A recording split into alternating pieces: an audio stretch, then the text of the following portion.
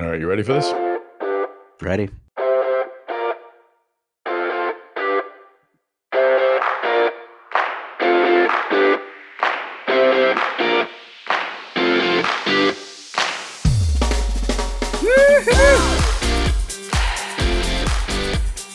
This is Tom Salemi. Welcome to this week's episode of the Device Talks weekly podcast. Chris Newmarker and I are in undisclosed hidden locations after our assault on Big Pumpkin last week. We're suffering some large repercussions, but we shall persevere and we will not be silenced. Right, Chris? You know, Tom, I never knew people had such strong opinions about pumpkins. It's scary, man. It's scary. I know. I'm seeing like pumpkins left out on doorsteps all around my neighborhood. I think it has to be a message, right? People are letting us know that Big Pumpkin is listening. Yeah, I know. That's the biggest thing to worry about is Big Pumpkin. That's just totally. No pumpkin beer, no pumpkin brats. Let's move on. All right. No pumpkin left behind. Before we get into this week's episode, I did want to let you know that Chris and I are going to bring this level of levity and jocularity to Device Talks Tuesdays. Coming up on this Tuesday, we're going to get to interview Jeff Karp, who's a really cool innovator at, he's at Brigham and Women's Hospital in Boston. He also has his own lab, the Karp Lab. And you should definitely sit on this. Jeff is coming in with no PowerPoint. He just wants to talk about innovation, and more directly, he wants to speak to the ability to overcome failure in innovation. So Jeff's pretty honest about bad news he's received and ways that he's worked around it, and I think it's certainly an important lesson for this time. Totally. He's such a great communicator too, and every time I hear about something that he's doing, it's really cool. So this should be a really good talk. Yeah, no, I'm really looking forward to that conversation. He's really an interesting fellow. He's done a TED Talk, and that should be a lot of fun. We did have a great time, or I had a great time with Mick Farrell from ResMed. He was our guest on this week's Device Talks Tuesdays. If you're interested in how ResMed sort of married their medical technology and their digital health technology, you can go to devicetalks.com. We have all of those conversations on demand, so you can listen. We did not have our cameras on for that one, but there is a PowerPoint presentation that we sort of not really followed, but it's there for you. You can download that if you want to get some data from ResMed. So it was a great conversation. Yeah, they're a real digital health pioneer. I mean, that's a really good get for. Yeah, they really seem to get it, and they're really kind of moving it forward, moving it down the field. So and Mick's, he's just a good guy to talk to. So yeah. So we are you ready for like the news makers for the week? I absolutely am. We need to get you a theme song. We need to work on that. So drum roll, maybe do I don't know. Something. It's so much bigger than a drum roll, but all right, for now, everyone just silence yourselves and just imagine a drum roll, and then Chris will engage. Go ahead, Chris. What's number 5? All right, here we go. Number 5, we've got Hologic. They're launching a $950 million private offering. And this comes about a week after the company boosted its financial outlook for the fourth quarter. They're really big in the COVID testing space right now. So some good news over at Hologic.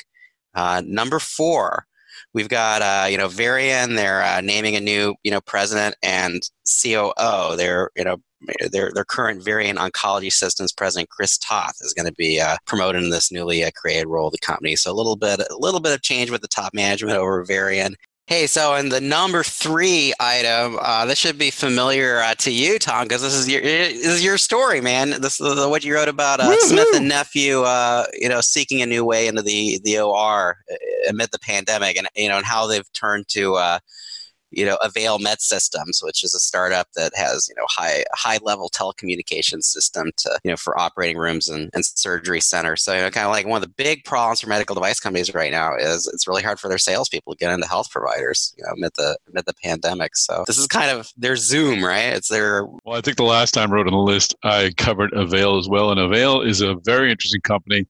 They're actually going to be the topic of a conversation we're having on Device Talks Tuesday on October 6th. I'm going to be looking at how their ability to put equipment into the OR can help better connect medical sales reps and other specialists with the surgeons who are in the OR. It's a really cool system. So go to devicetalks.com to check that out. Again, it's happening on October 6th. Now let's get into the interview part of our show. We're going to have 2 interviews for today, as we normally do. Later on, I'm thrilled to be talking to, or I've already spoken with, Leslie Trigg, the CEO of Outset Medical. Stay tuned for news on them. Leslie and I go back a bit, and it was great to reconnect on Outset. But first, I want to introduce Doug Tini. Doug is the COO of Corindus Vascular Robotics. Corindus has developed its robotic system for interventionalists, and it's able to allow an interventionalist to conduct procedures over thousands of miles using the 5G network. In fact, Corindus is the subject of a documentary that just came out this week. It's on Amazon and a few other streaming services. It's called Speed of Thought, and the documentary looks at how 5G is impacting many industries. Corindus is demonstrating how 5G could impact healthcare. So, spoke with Doug about Corindus's offerings and how things might change with 5G. So, let's get into this conversation with Doug Tini, the COO of Corindus Vascular Robotics.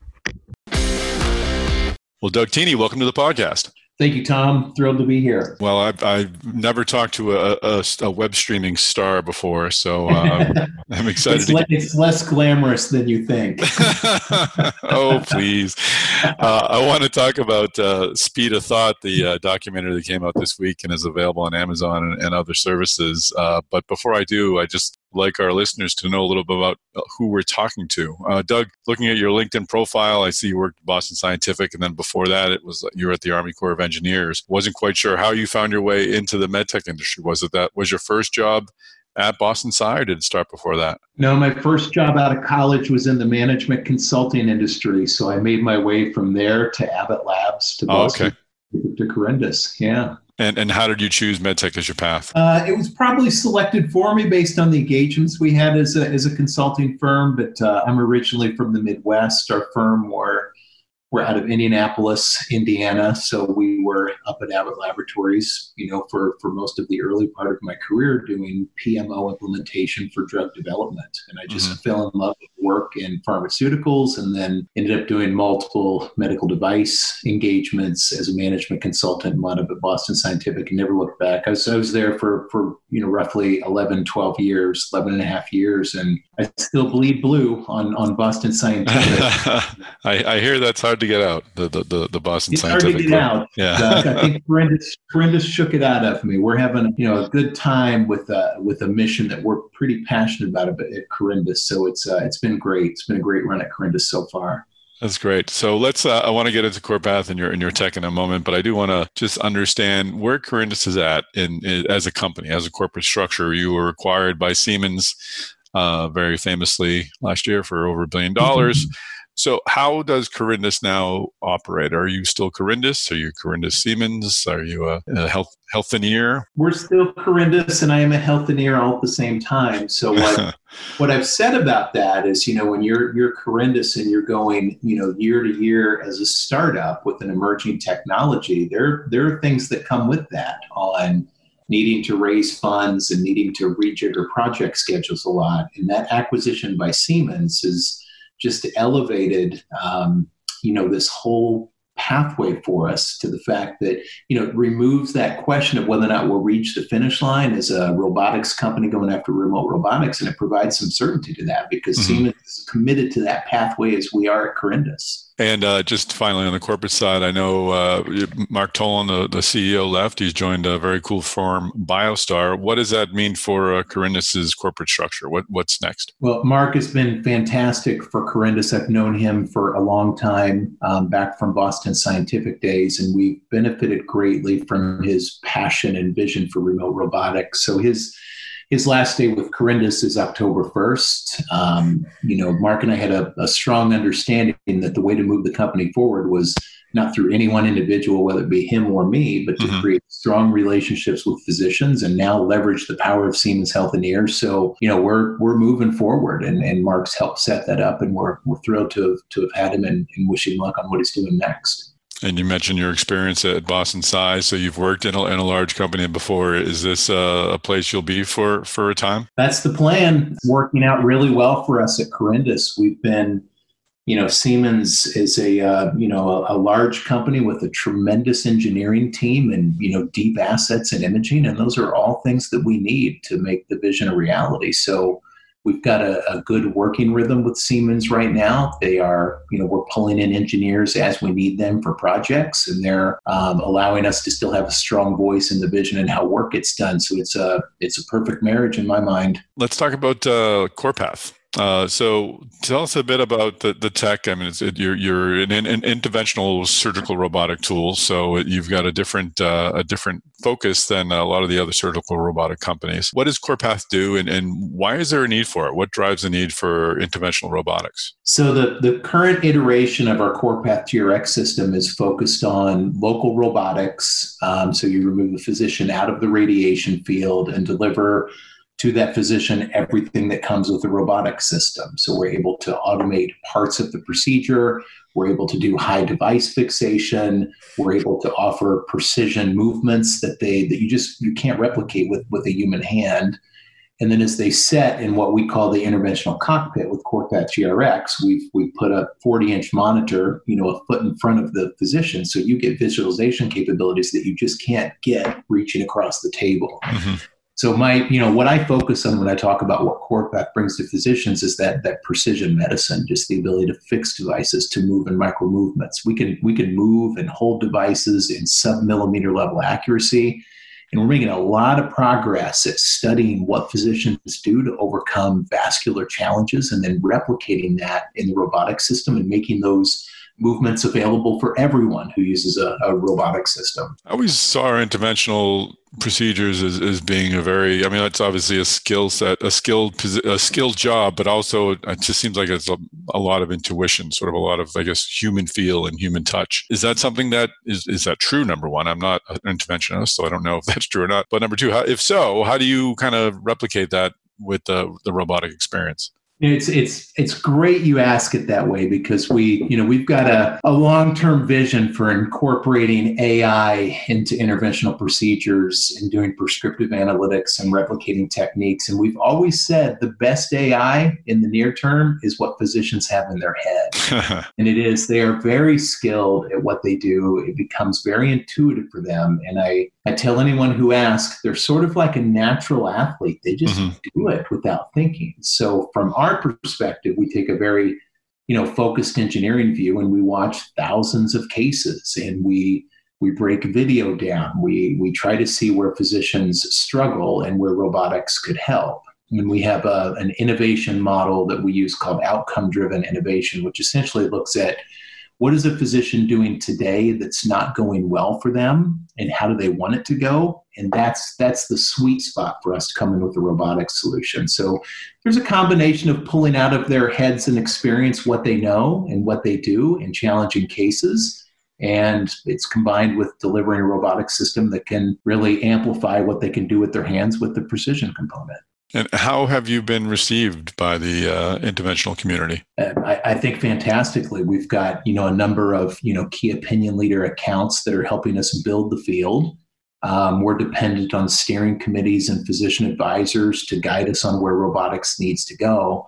And I think with physicians that have the right vision, they understand what's possible when we look at our out years on our tech roadmap with remote robotics and automation, and they're very engaged today to both complete cases safely and to help build that future. Looking at the past year, this is a question I'm asking everyone. How has COVID? How did it impact your year or change your year? Well, we've had to figure out how to move capital hardware projects forward in a virtual way. Mm-hmm. So, there's a little adjustment to COVID, but we've hit a nice rhythm of scheduling lab time, of working with physicians virtually. So it's gone well. But I think the bigger storyline for me on COVID is where we want to go with remote robotics. Mm-hmm. So, telemedicine has been greatly accelerated. And this concept of having a video consult with a physician used to be foreign to people.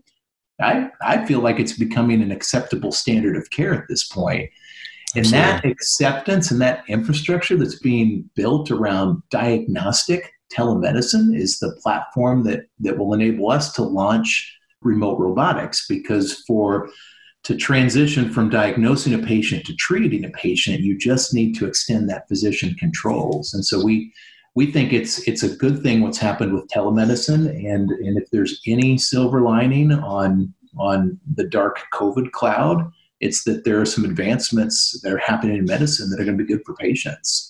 And to be clear, when you're talking about the diagnostic, you're talking about reading imaging over your computer, not telehealth where you're talking to your doctor on a FaceTime. No, I think I'm talking about both. If you think about, the stroke diagnostic network today exists where a neurointerventionalist can talk to a patient, determine if they're having a stroke, and then get them routed for care. If we were able to treat that patient at the same time they're diagnosing that stroke occurring, there's great benefits for the patient. Good. I'm glad you clarified that. Second part of my question is just the rise of ASCs, ambulatory surgery centers. Is that something that is impacting you as well, or is that a different class of procedure? It's a different class of procedure with peripheral and coronary interventions from where we're going with stroke, but it's very relevant for us. Looking at where physicians practice and how we have to consider robotics fitting into those contexts are something that we study closely. There's nothing disruptive about, ambulatory centers coming into play.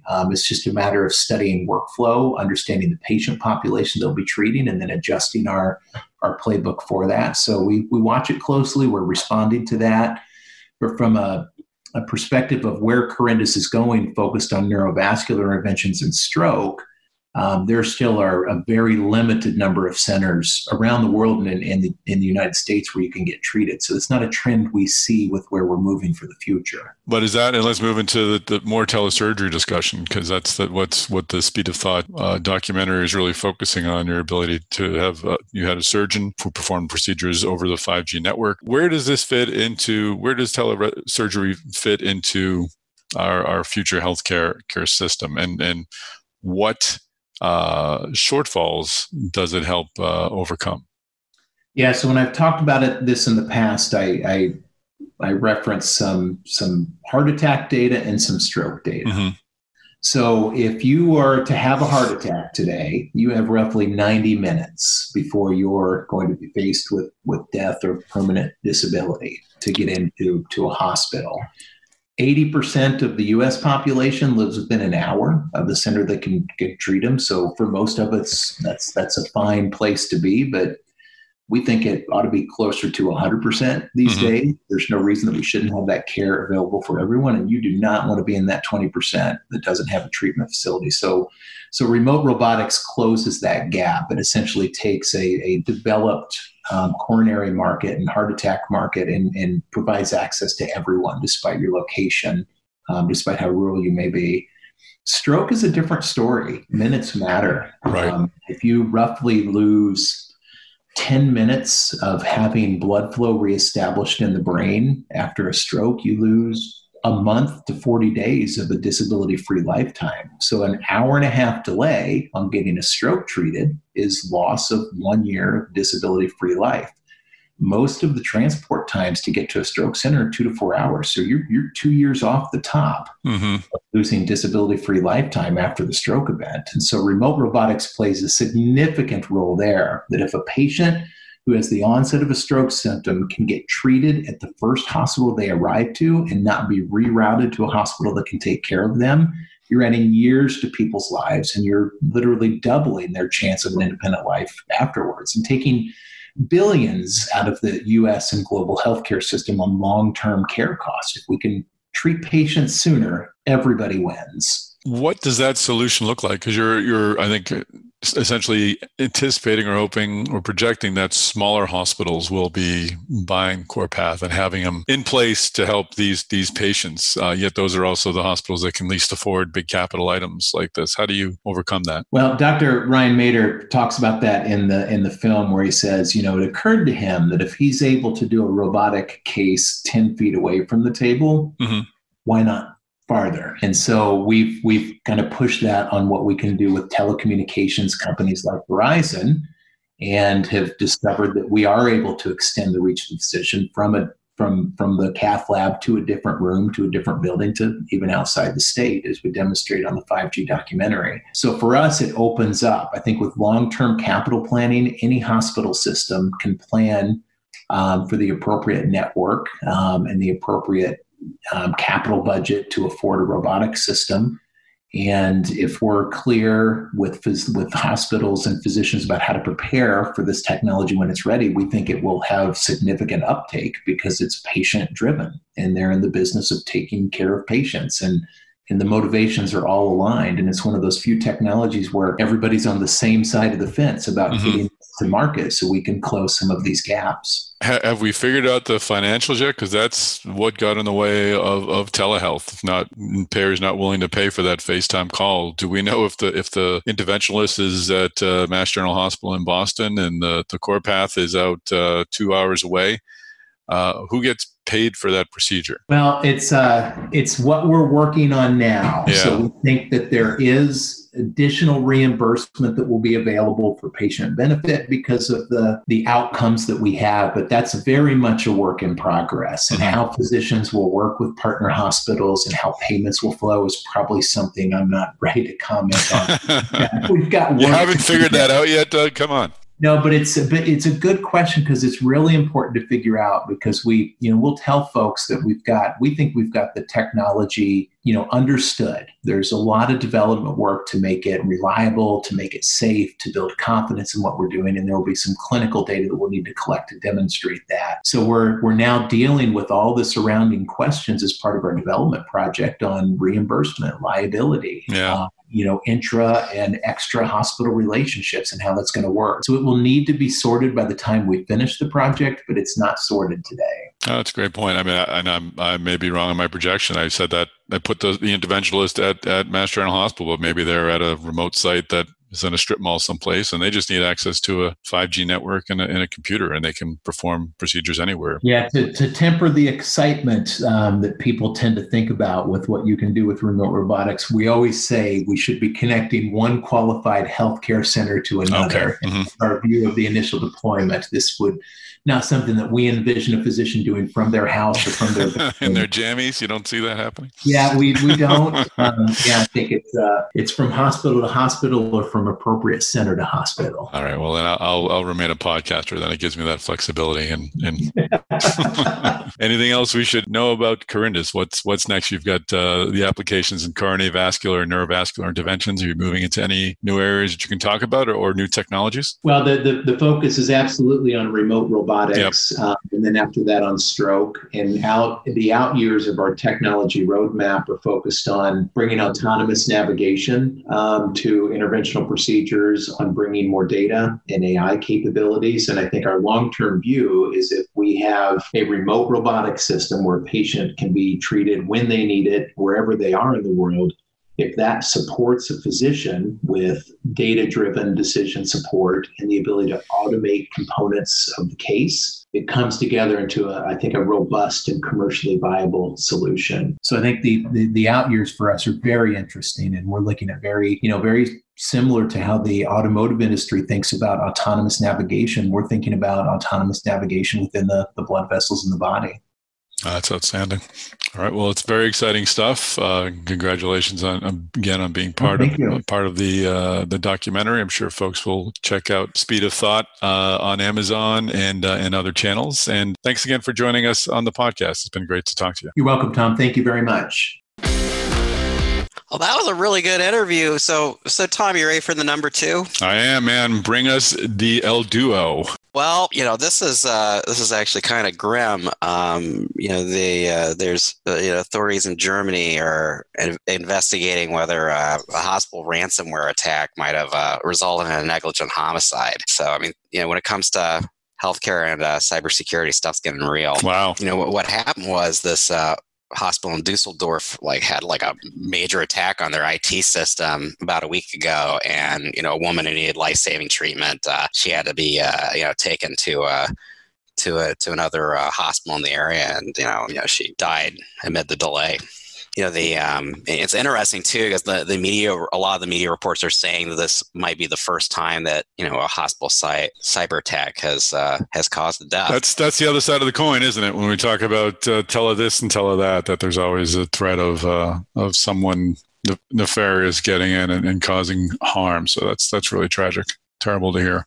And I know, for years, covering the industry, I mean, you hear all the time about cybersecurity being a concern in medtech, but I wonder, it's going to be really interesting to see, how much more of a priority that this becomes now that, we've actually got somebody who's potentially dead because, something didn't work out. Well, that certainly is a tragic story, and that's something that we'll need to track. So, well, now this time for the number one story, Chris. Let's hear what was the most popular story on Mass Device this week. Well, the number one story, this for a change is actually some good news.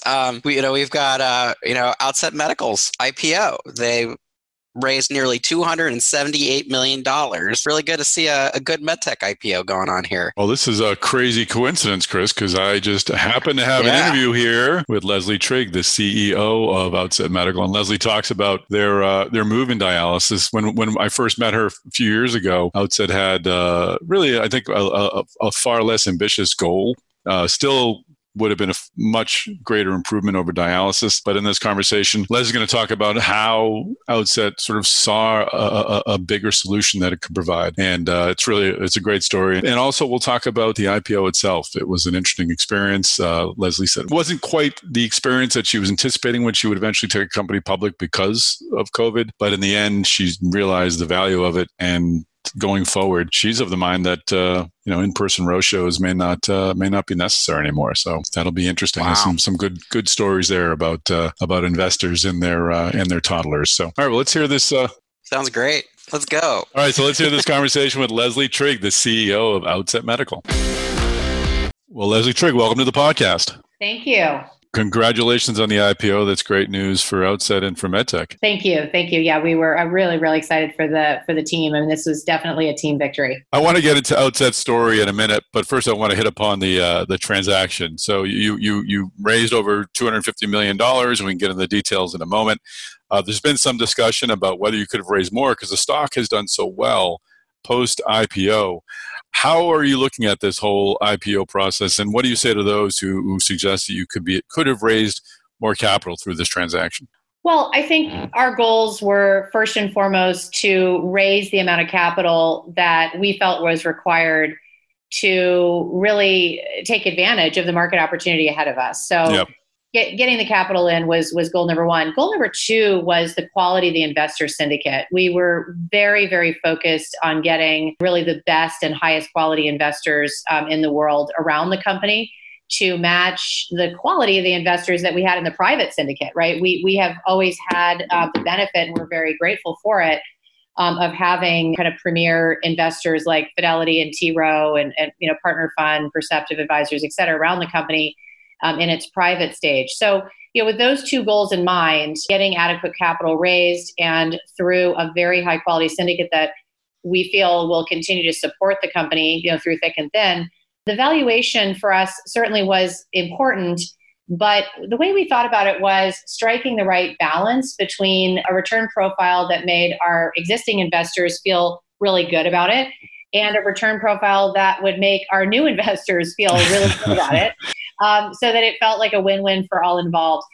Whether we hit that mark, anybody can speculate about that. I think from our vantage point, getting it done at the raise amount required to fuel the business with the quality of the investor syndicate that we were able to attract and at a valuation that we feel or we've heard, from a broad array of investors, we felt like we hit on all three marks. So that's a great point about bringing in the right investors, because I mean it's long been said that IPOs for medtech and life sciences companies aren't really exiting opportunities. They're aren't liquidity rather. They're more of a financing strategy, and then certainly some exiting can happen. But as a company that will be around for a long time and now is on the public markets, how do you look at that investor base going forward? How much control do you have or want to have over sort of the types of firms that you're working with? Is it completely different than it was when you were raising private capital, or are you still want to make sure you have the right people sitting around the table? I think our approach was very similar to the strategy that we pursued as a private company. Mm-hmm.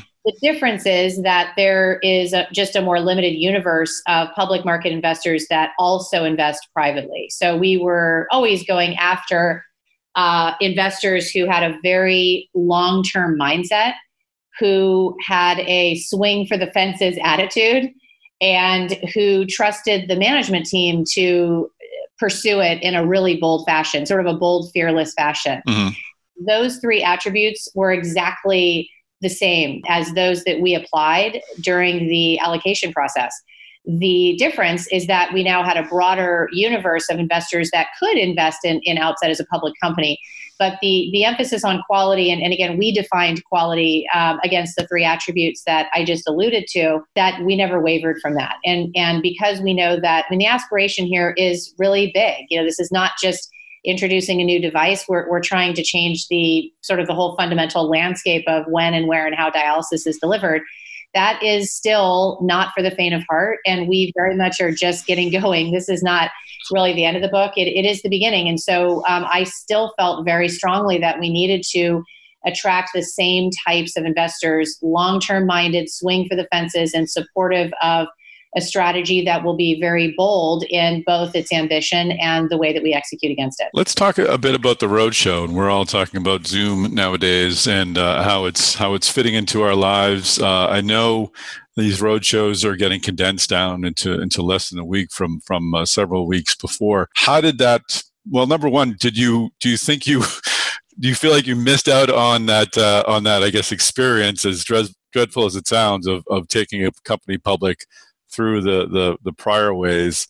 And in answering that, I suppose let's talk a little bit about what the process was like taking this story forward. Sure. I'm not going to lie. I grieved that a little bit. Yeah. Maybe early in the process, when it became abundantly clear that it was going to be via Zoom, and that there was absolutely nothing we were going to be able to do about that, particularly when it started to involve a 14-day quarantine entering New York from California. That was probably the final nail in the coffin. I was still holding out hope very late in the game that we could do it in person, but not because we wanted it or I wanted it as a life experience. I think just because I'm still very old-fashioned. I'm old enough to be old-fashioned in the sense that I still believe that an in-person presence in developing relationships, and that's what we're doing here. We're trying to not sell IPO shares. We're trying to develop long-term relationships with investors that we want in and around Outset for a very, very long time. And so I am old-fashioned in believing that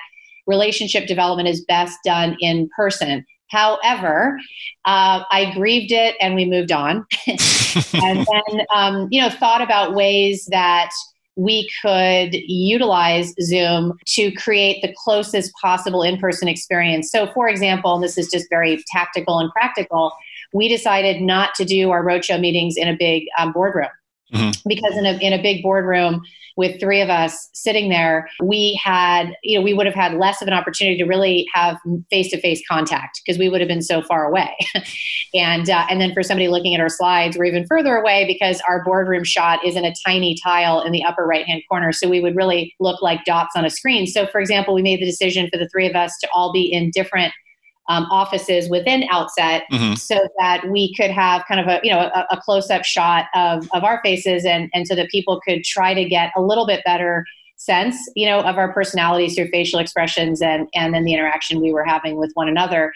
Two, I was actually really happy with the number of investors who were also on camera. I was wondering about that, and I really, credit the investors for making that, not only the investment of their time, but in making sure that they were showing up visually as well. So I guess I would say at the end of the day, I actually probably wouldn't have done it any differently. I really liked it. And I heard, I think it was Adina Friedman at NASDAQ, make some comments about, hey, maybe we never go back to in-person roadshow.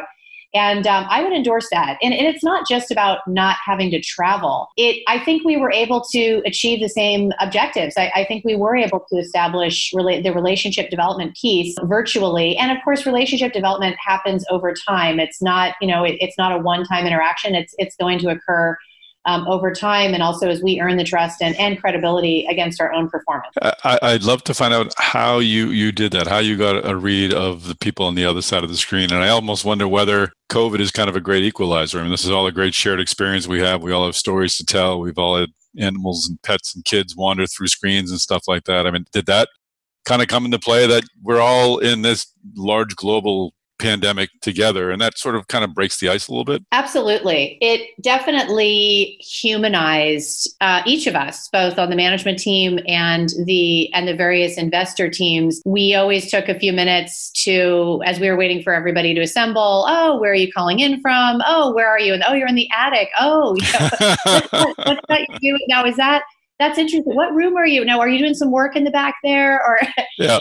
And then, pets would wander in. We had, and I won't name names. I mean, we definitely had numerous toddlers, jumping on investors' laps, and that none of that would have happened in the coterie of anonymous conference rooms. Right. We would have walked in. Nice to meet you. Here's my background. Let me give you the pitch on Outset, and we're off. So yeah, there was it lent itself to definitely more personal interaction, which for me at least gave me a much better sense of who the person was under the name of the investment fund. That's great. No, that's a great point. And yeah, you're right. When you're going from conference room to conference room, I'm sure they all blend together after 2 or 3 weeks. This, I think you probably are able to remember, oh yeah, that's the person who had the really neat painting behind them or something like that.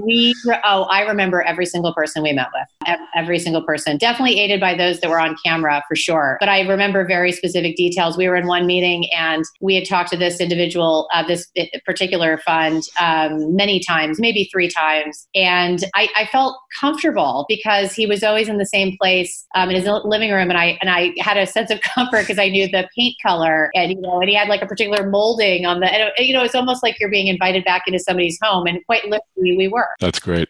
Who were the other 2 people on the call representing Outset? I was joined by Rebecca Chambers, our CFO, and then also Chad Hoskins, who's the GM of our newly formed home business, and also our Vice President of Strategy. Excellent. Well, that's a good segue. I wanted to talk a bit about Outset. I think when you and I met, we were at a Heartland Summit probably 5 or 6 years ago when you first started at Outset. Outset at the time, if I remember correctly, was very much, we're going to take dialysis out of the larger clinics and make it more friendly, maybe in the back of a CVS, something more approachable for people.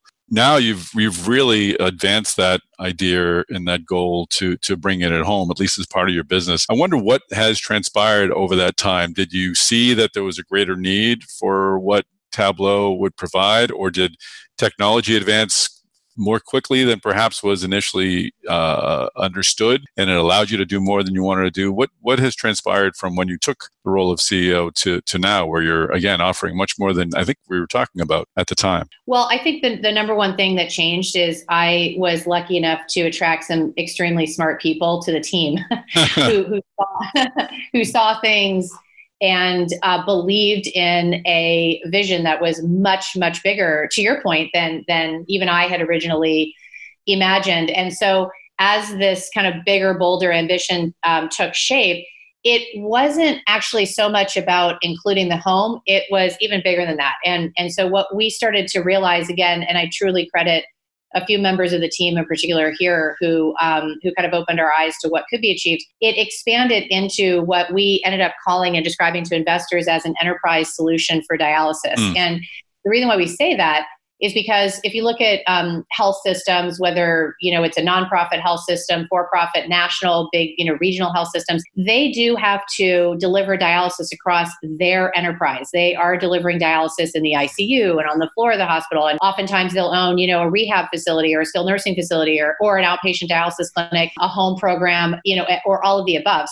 So they've got this sort of like enterprise cost problem associated with dialysis. And what I think the big aha moment was realizing that we could develop a technology that could be delivered, as we say, sort of anywhere, anytime, that would enable health systems and providers to down select just to one machine. And that's the part that has not actually been done before. The dialysis equipment that has been developed and implemented in the past has been really, really safe and effective mostly for one type of treatment. You have one machine that principally just does 3 or 4 hour treatments. You've got another machine that principally just does 24-hour treatments in the ICU.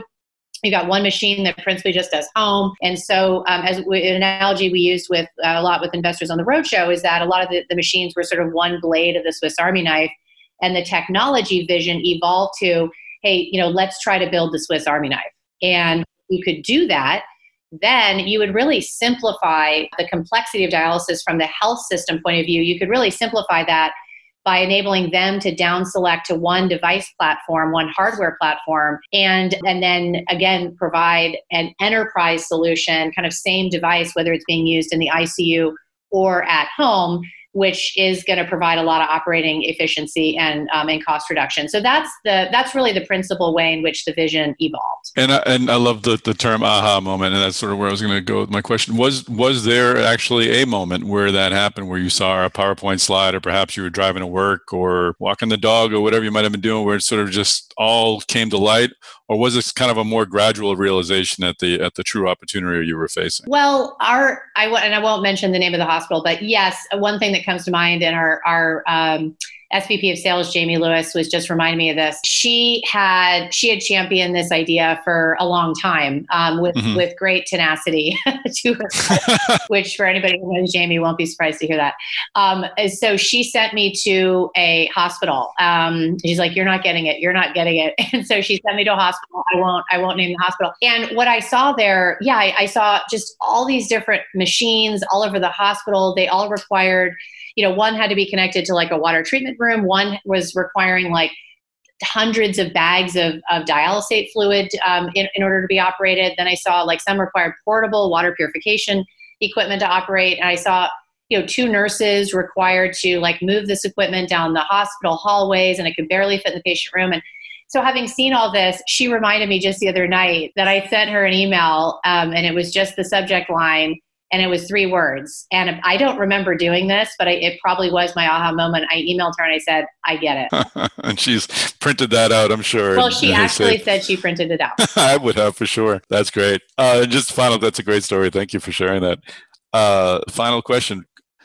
We asked about COVID's impact on the roadshow. I'm curious about COVID's impact on your future. I know you have to be careful about projecting and such, but just overall, has the way that healthcare is changing, have the reluctance of people to go into clinical settings, has that opened up opportunities for Outset and Tablo going forward? Well, I think that there will probably be some long-term tailwinds here in several directions. So first and foremost, there is, and hospital executives and health systems have been very public about this, I think obviously there's going to be an even greater focus on restoration of operating margin and how do we get a rationalized P&L post-COVID.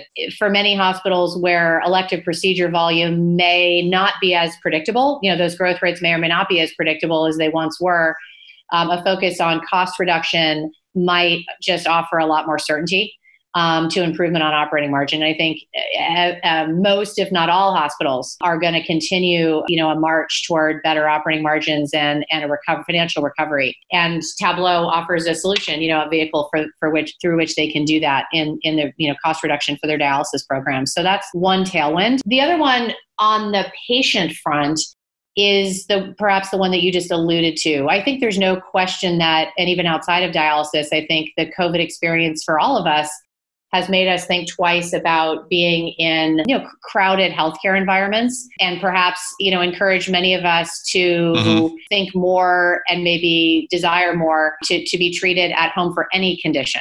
And so I think the trend is certainly bigger than dialysis, but it encompasses dialysis. And we do believe that dialysis patients will likely have an even greater incentive and perhaps speak with an even louder voice about their desire to dialyze at home. And of course, we believe with an easier and more accessible technology, we're able to enable that for people, open up the envelope for the patient population, expand the aperture for the number of people who can really use a dialysis machine in their own home successfully and safely. Well, great stuff. Thank you again for your time. Congratulations again on the IPO, and thanks for joining us on the podcast. Thanks a lot, Tom. I really appreciate it. And we feel like we're just getting started. It's great to have the additional capital, and we're an ambitious group, so we're going to not stop trying to raise the bar. So I appreciate you taking the time to learn more about it.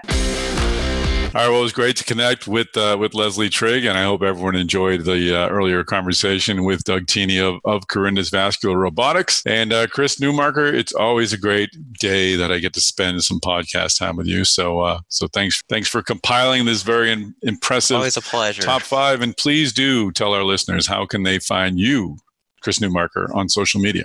Hey, you can find me on LinkedIn, Chris Newmarker, just like a new marker. And you can find me on Twitter @Newmarker. Always happy to talk. And I am also on LinkedIn, Tom Salemi, making lots of great connections there. Thanks to everyone who has reached out. And you can find me on the Twitter machine @MedTechTom. All right. And once again, if you are going to connect with us on LinkedIn, feel free to send your email. We will include you on a Zoom invitation to our call next week. Chris and I record these very hilarious introductions and podcasts via Zoom, and we'd be happy to have you on the call as well. So if you just want to hang out for a bit, have some fun, talk MedTech, please do send us your email address via LinkedIn.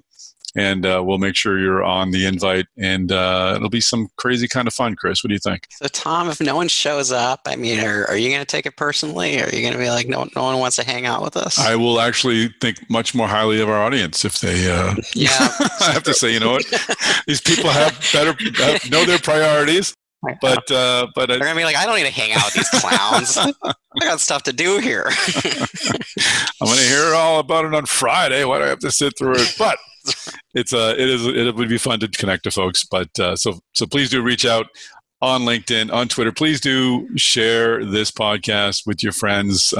I'm getting lots of great positive comments from folks for the podcast. Last week's podcast went extremely well, one of our most popular. And as I tell people, please, on LinkedIn, please share, please tell your friends, because we'd love to have more people listening, and we'd really like to grow this Device Talks weekly community. So, all right, well, that is a wrap. Thanks again for joining us on this week's Device Talks weekly podcast. Tune in next week. We'll have another great Newmarker Newsmakers lists and a couple of great interviews from leaders in the medtech industry. Big Ten football in a month. OH. What does that even mean?